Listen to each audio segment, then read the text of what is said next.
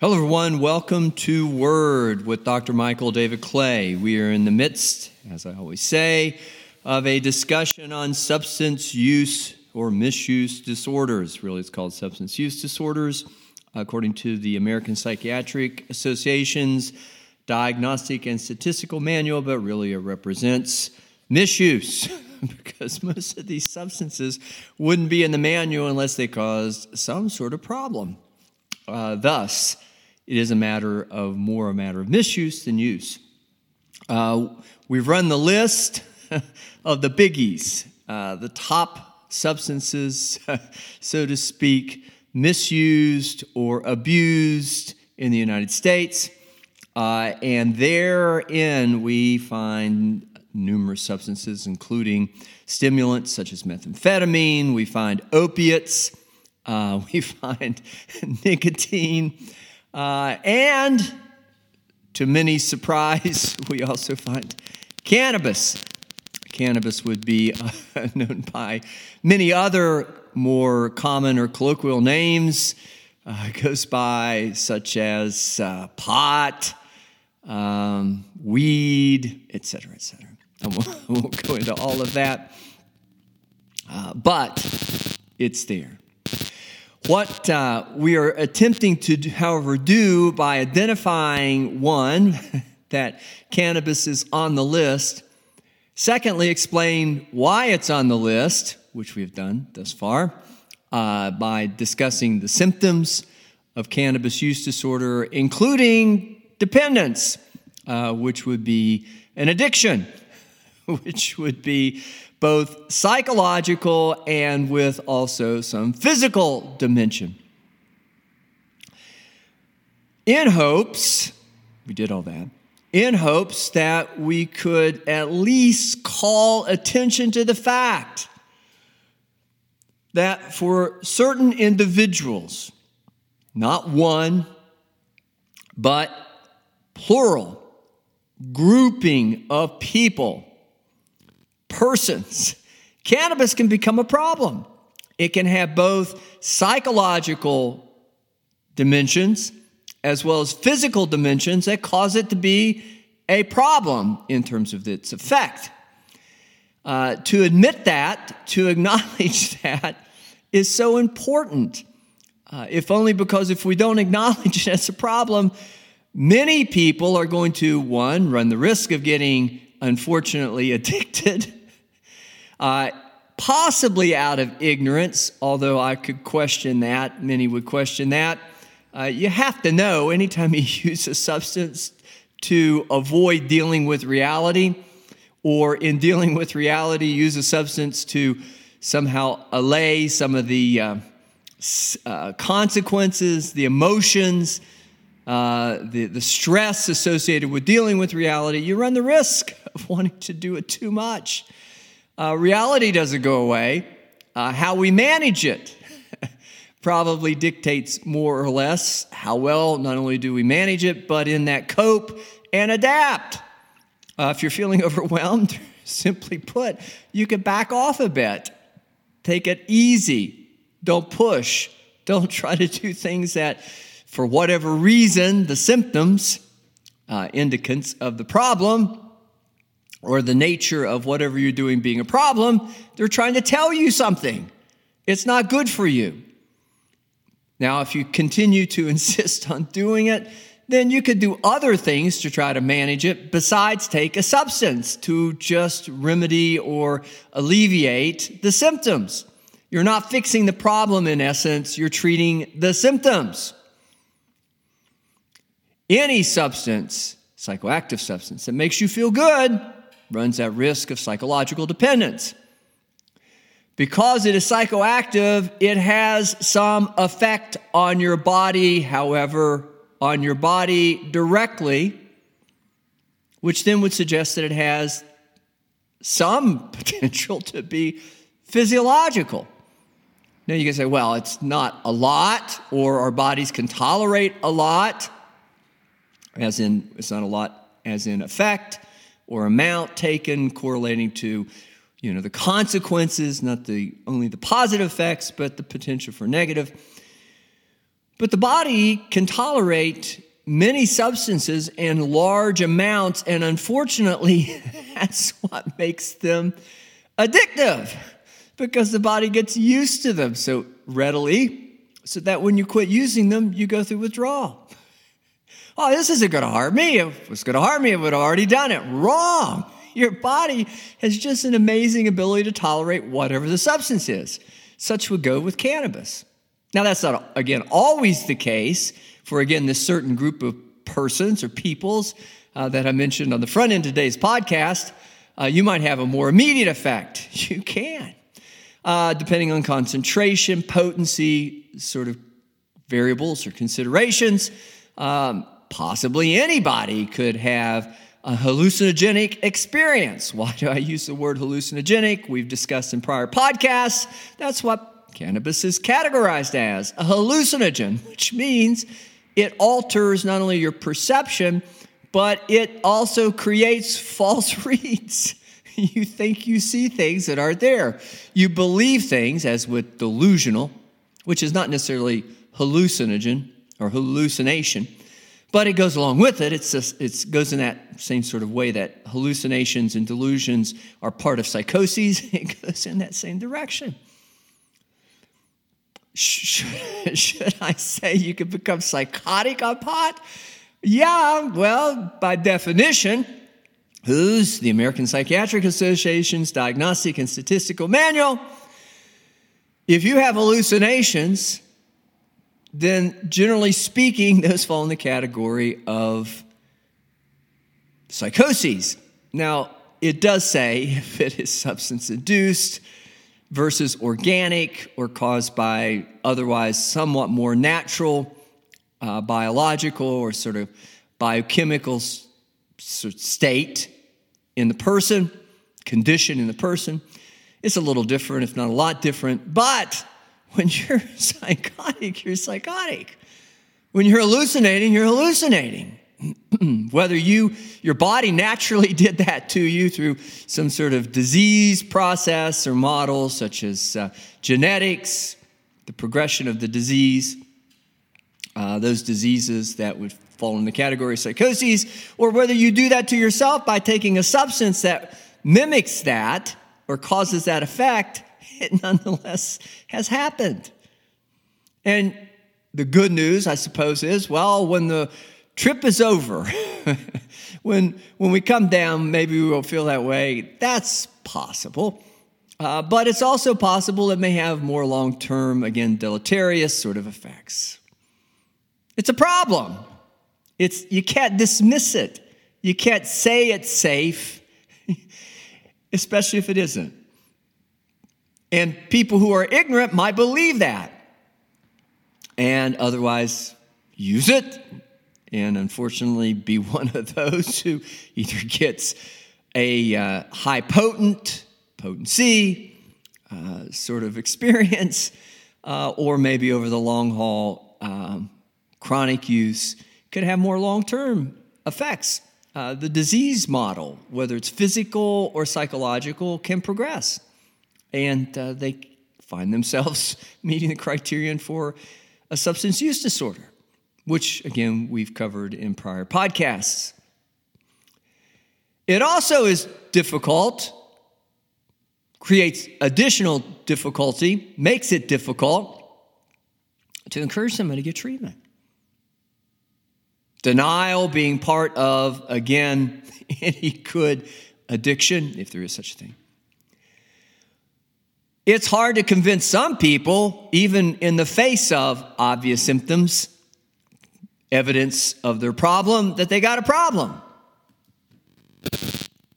But if you go along this way of sort of being dismissive, more culturally speaking, or more generally speaking, of any possibility of problem associated with pot, it seems to me that you're just going to double down on that. You're just going to encourage more of the denial, the avoidance, the irresponsibility, which really translates, in regards to today's podcast, of them not seeking help. There is help available. It's not medicinal, necessarily medication assist, as it might be with opiates, Suboxone. There are medicines you can take, though, that would treat the condition that otherwise you're using the pot for, which again suggests more of a psychological, I need it. Why? Because of the stress, because maybe you do have an organic condition. We call it comorbidity or dual diagnosis. Many people who have substance abuse or misuse problems, use disorder, also have associated behavioral health concerns independent of the substance use or preceding.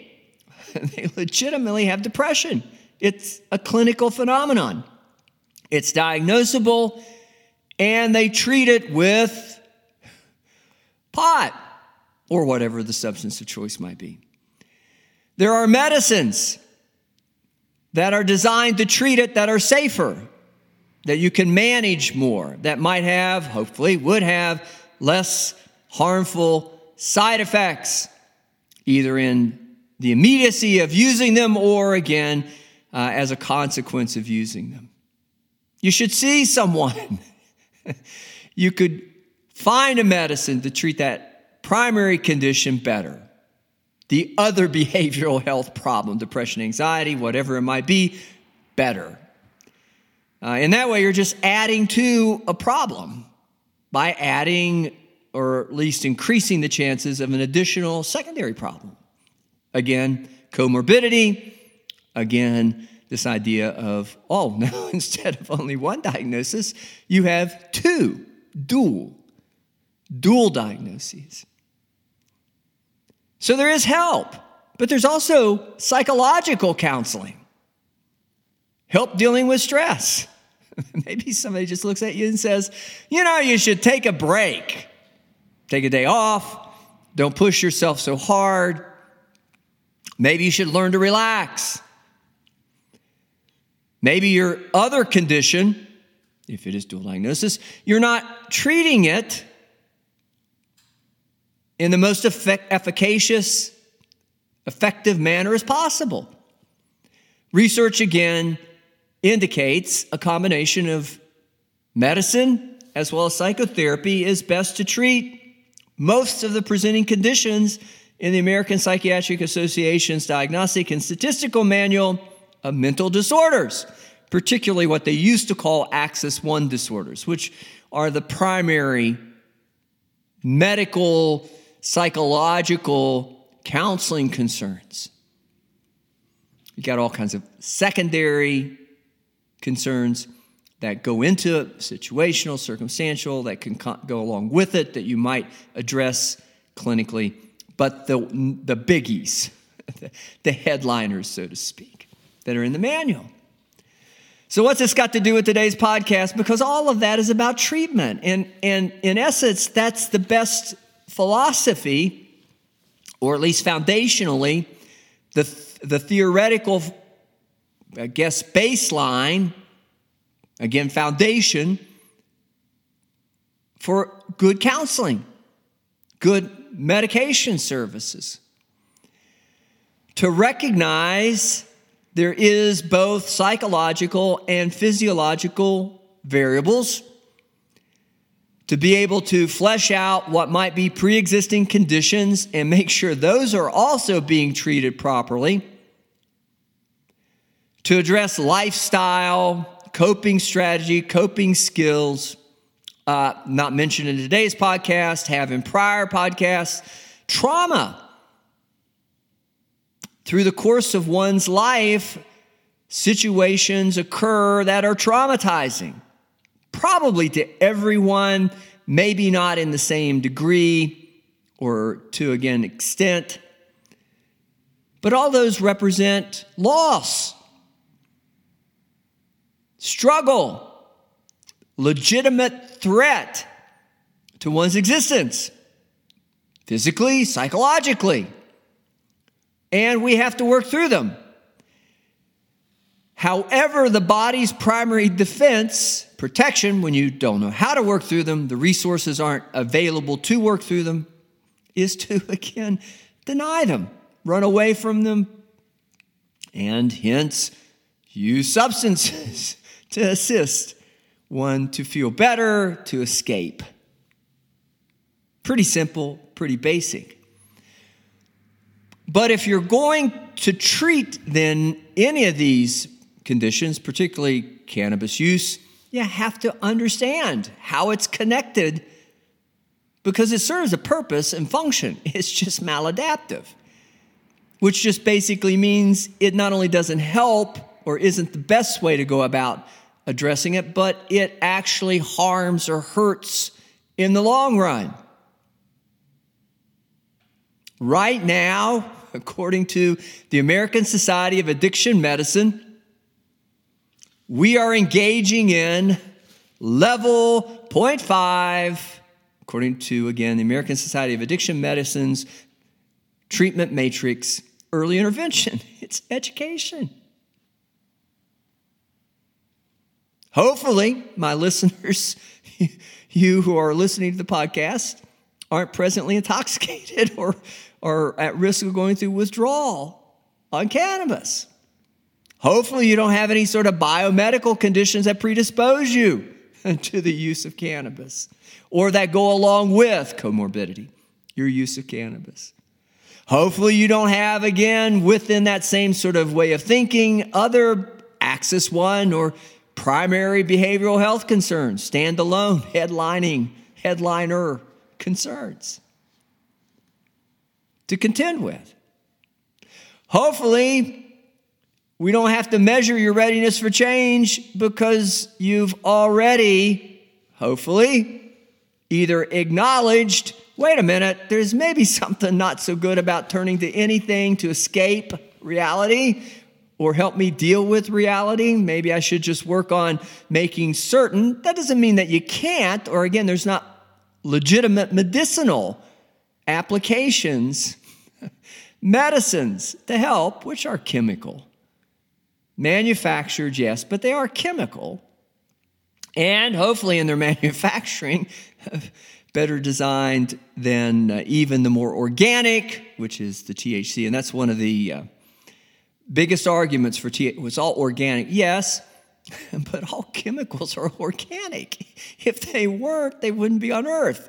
We wouldn't be able to create them. We can, again, they're synthetic in the sense that we put two together that otherwise we have not yet found in a natural sort of state together. But if they have an affinity or if they have an ability to be put together, it's all organic. So it's kind of a moot point in some ways. But we don't have to worry about convincing you.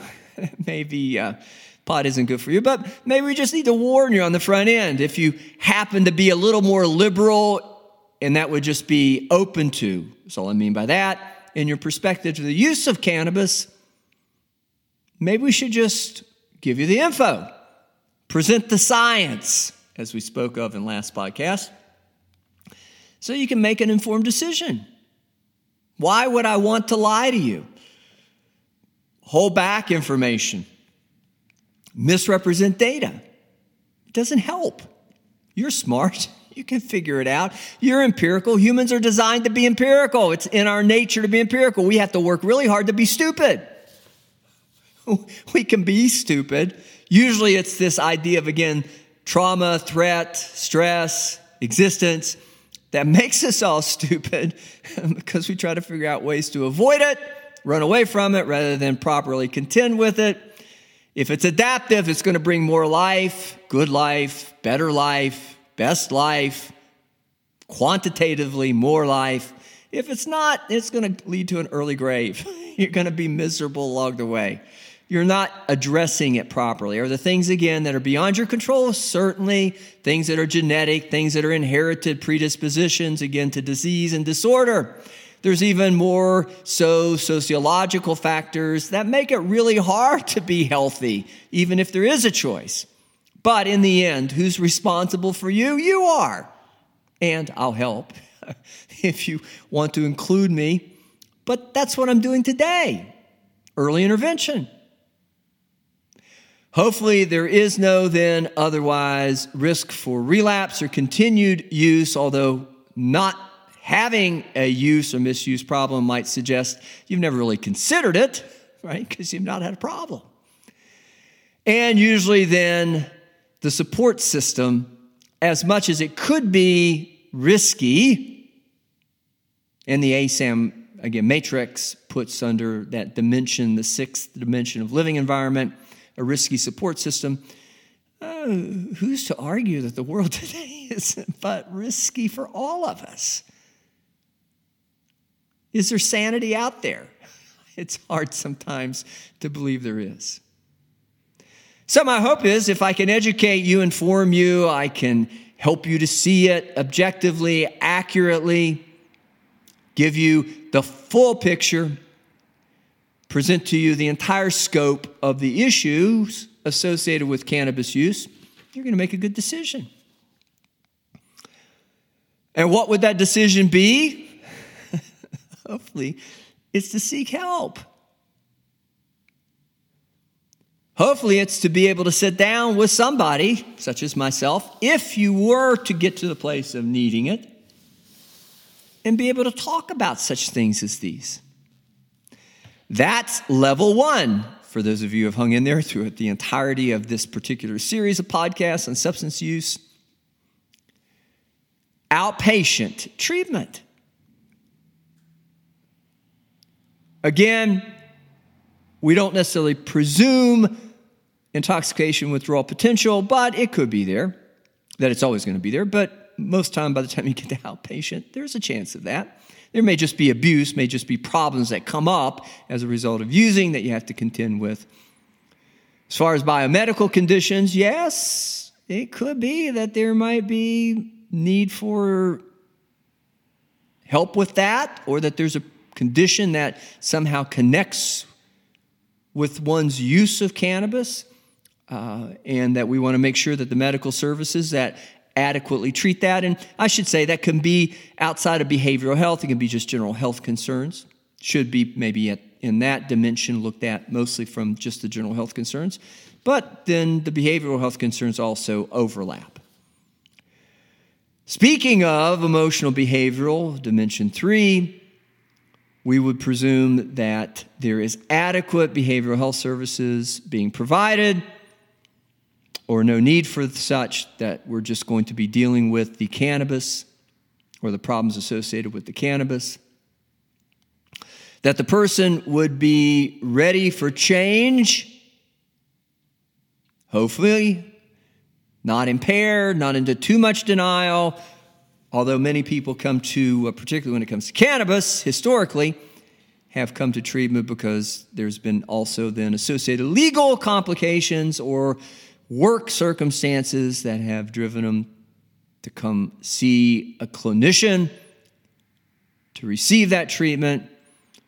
It impairs their ability to work, and somebody gave them a urine test or smelled it and then gave them a urine test, them using the pot and then gave them the urine test or had it done, and it came back positive.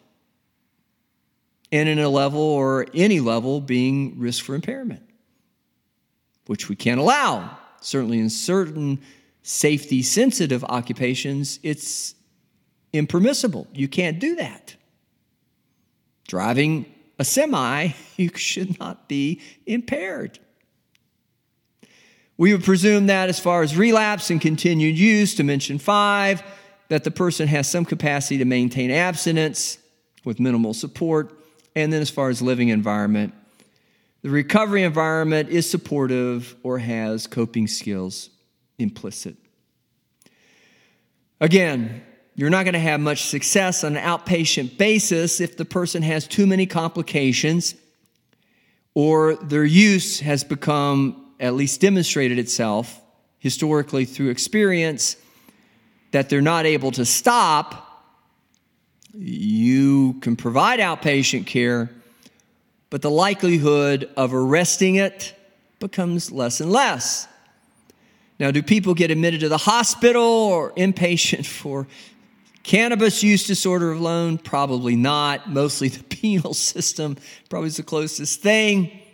Being put on probation, losing your job, being put on some sort of probationary status at work so that you don't lose your job. That's probably more in the idea or along the line of restrictive treatment options. That really then becomes the dimension of restriction or the aspect of restriction. Hospitalization usually has that component. Folks can go to intensive outpatient treatment, which, again, for those of you who have heard the podcast previously or listened to the podcast previously and this particular series on substance misuse or substance use disorders, knows that's just a little bit more intense outpatient. They come more frequently. People can also go to partial hospitalization, which is even more intense, more restrictive than is intensive outpatient. But the idea is that if you're going to treat it, you have to understand it and how it all fits together.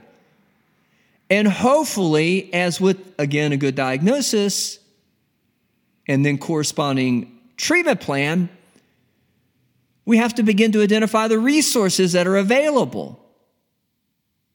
Another very common intervention that kind of goes along of maybe more restrictive, adjunct to outpatient, even IOPs, intensive outpatient programs or outpatient treatment, or even partial hospitalization, is some sort of recovery program. Traditionally, it's been, again, 12 steps. There's a lot of variations of that out there, but they have the central theme of peer support, sponsorship, regular attendance, the social dimension, accountability, allowing those who know what it's like to have the problem to continue to encourage sobriety in the best manner that is available. Sometimes it's confrontation, combination, confrontation, and support, again, encouraging sobriety. Now, there are halfway houses. Most often, though, folks don't go there, except that they would have, again, a comorbid condition, or they might have what we have historically, or at least not historically, but previously called polysubstance use disorders, where you have more than one. Cannabis might be one of many. Same with residential treatment, et cetera, et cetera. But to really treat cannabis use disorders, you have to have an admission that it exists. With that, hopefully a motive, a reason, a cause. And then assisting the person to come up with better alternatives. I always refer, if it's anxiety, let's use that as an example.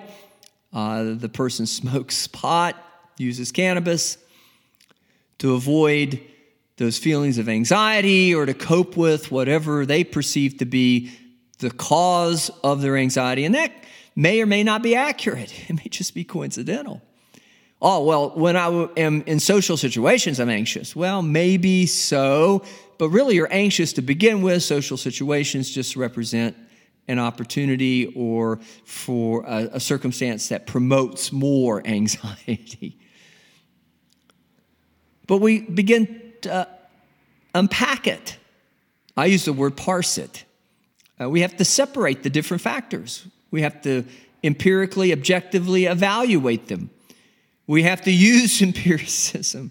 Maybe sometimes I have to educate on how to be empirical, how to not live in denial, how to not run away from a problem. Hang in there with me while I talk about this. I know your inclination and what you've historically there, true, historical, have done with this is to run from it, but you have to stay with me. There's an accountability. You have to come in. We have to talk about it. You have to be able to go to your meetings. These adjuncts that go along with helping outpatient so they can continue to remind you to face it. Don't run from it. Face it. Don't run from it. Deal with it. Don't run from it. I can teach you how to manage your stress as long as you keep coming in. I can help you to cope with your anxiety. cognitive behavioral strategies and techniques. Again, one of the most researched and proven theories, basis for psychological counseling is cognitive behavioral approaches. Dialectical behavior therapy has and is continuing to gain much traction in the same sort of way. Evidence-based treatment interventions. But you have to come in, and you can't go around pretending like you don't have a problem, and you can't buy into, well, everybody does it. It's just the way we all cope. I'll refer you to a medical specialist, which I'm not. My doctorate is not in medicine. I'll send you to a medical specialist, one who writes prescriptions, can be a psychiatrist, can be a nurse practitioner, primary care physician, and we'll explore the use of medicines that are FDA approved to treat anxiety, which is all much better than what got you into my office in the first place, which is relying on cannabis, particularly the THC. I say particularly the THC because it's probably time. I keep saying we're going to. It's time. Because in the next podcast, we're going to discuss cannabinoids, which offers much hope for those of you who are sold on the notion that it must be really organic. You have to be able to grow it and dig it up and refine it out of a natural plant. But removes the THC and leaves behind the cannabinoids, the CBD, which shows much promise in treatment of many conditions, ailments that range from inability to sleep, certainly anxiety, to even some pain management. But you have to come in for care before I can really tell you about those things. Or you have to join us on the next podcast, which is probably a good stopping point for today's podcast, at least an opportunity or segue. Of course, I'd love to hear from you. You can find my email address on the title page of The Word, or Word, with Dr. Michael David Clay. And again, the best spirit of why we're doing the podcast, I'm doing the podcast, you're listening to the podcast, doing it with me, is so I can educate you. Knowing, being aware, gives you options. And the great hope would be you'd pick a better one than to continue a path or a pattern of maladaptive coping that makes you worse. And that really is the greatest selling point for treatment, as well as coming back and listening to the podcast.